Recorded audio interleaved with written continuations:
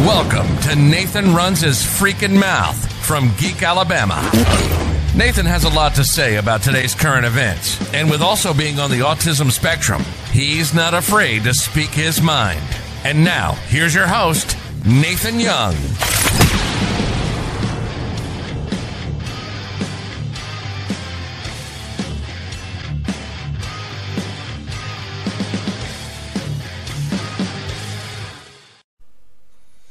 Hello everyone again. This is episode 3 of Nathan Runs His Freaking Mouth.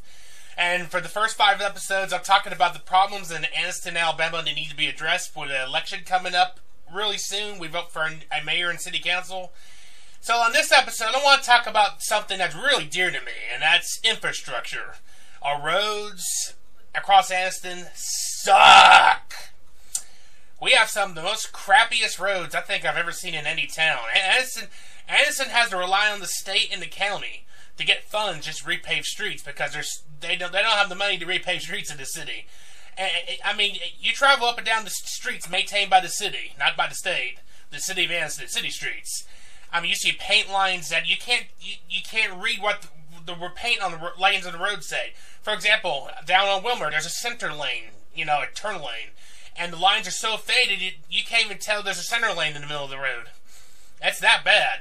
I mean, when Anniston repaved it, we painted the lines on certain road a couple years ago, they did some of the worst repainting line job ever. Lines are so crooked, they didn't match. It was ugly. It looked like a hick job. And it's not just the pavement, it's the traffic signals. I mean, here's a secret, if you didn't know this.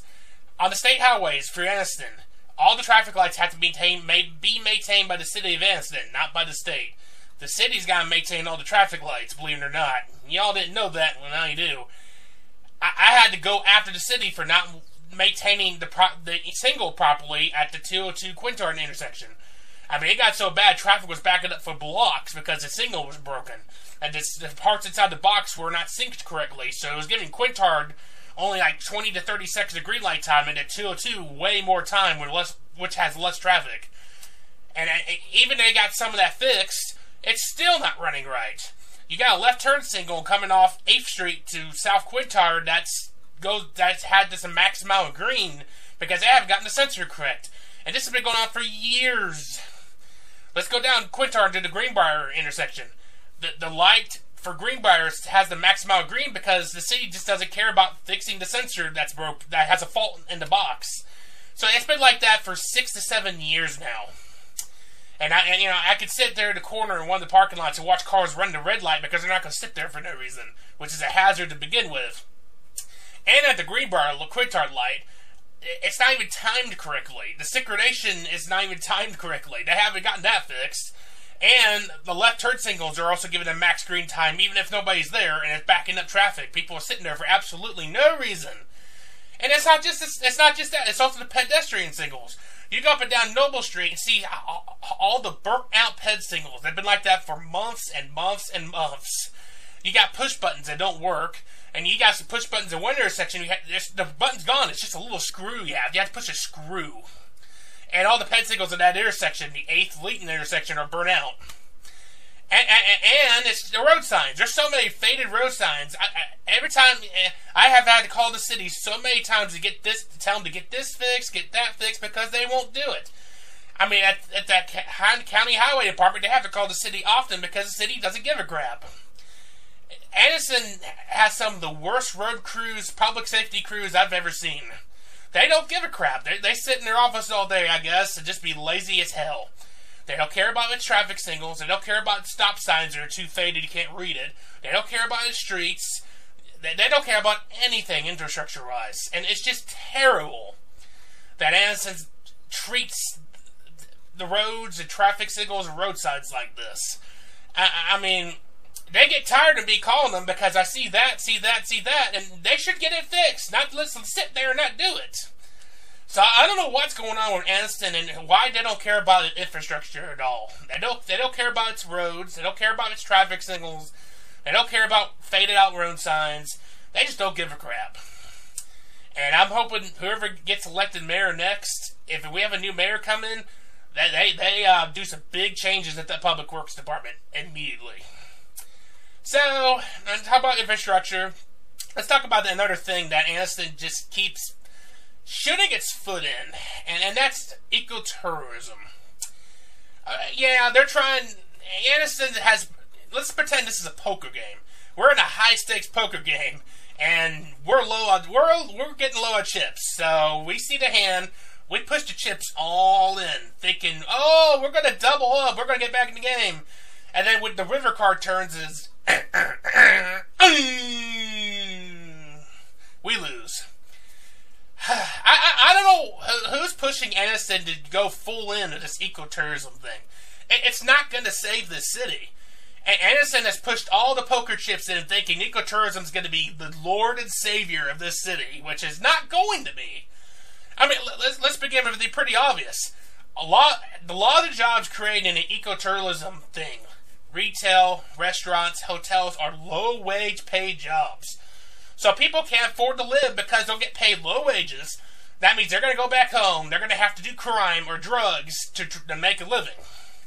So it keeps the crime rate up. It keeps the gun violence up. It keeps the poverty levels up. It doesn't help anybody.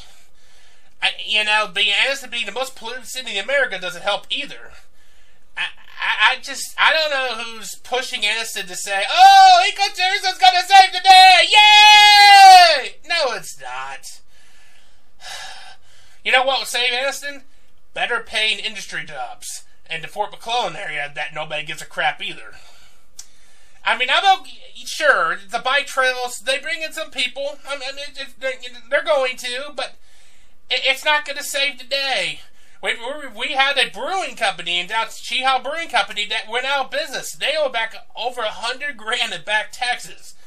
So if that should be your clue that the ecotourism push is not going to work in this city. I mean, sure, keep maintaining the bike trails. It's a fun thing for people to do, but it's not going to save this dang city.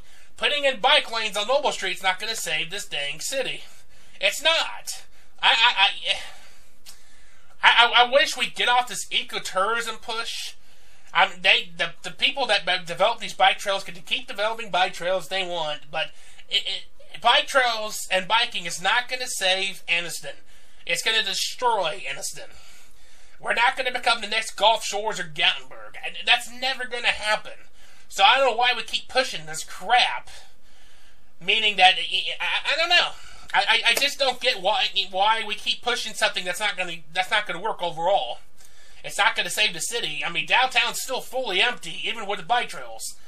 So that should be the clue that ecotourism, just focusing on ecotourism, is not going to save the city.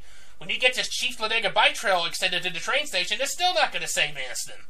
It's not. You're going to have homeless people and people mugging and shooting people on the bike trail because that's going for one of the worst parts of Anniston. I mean, yeah, bike trails are fun. It does bring some people in. They might go out to eat, but we're shooting ourselves into something that's not going to save this city overall. It's just not going to. I know that's pissing the hands of people off. Another example is the Civil Rights Museums, the Freedom Bus thing. That's not going to bring a lot of people in either. It'll bring some people in, but it's not going to bring in millions of guests every year. Everybody's going, oh my God, this thing can bring in millions of people and tax revenue every year. No, it's not. It'll bring some people in, but it's not going to make much of a dent in city tax revenue. They're not going to go out to eat in restaurants. They're not going to do that. Sure, yeah, we need to have the civil rights, the Freedom Bus Memorial there downtown. I think that's a wonderful thing. But Anniston keeps thinking, oh my God, this is going to be a bonanza. This is going to be a massive bonanza that'll save the city and we can move forward. No, it's not. I'm sorry, Anniston, but this ecotourism civil rights thing is not the savior that can save Anniston and bring it back from its dumps. It's not going to do that. I wish Anniston would quit focusing on that because it's not going to work overall. So I don't. We need some new leadership in Anniston, and I guess we might need new leadership in the Chamber of Commerce too, because this ecotourism and this civil rights tourism stuff, it's not going to make much of a dent in Anniston. It's not going to save the city. Sorry, folks. Thank y'all for listening for episode 3 of Nathan Runs His Freaking Mouth. Y'all have a great day. Thank you for listening to Nathan Runs His Freaking Mouth. For more stories, videos, coverage, and podcasts, log on to geekalabama.com.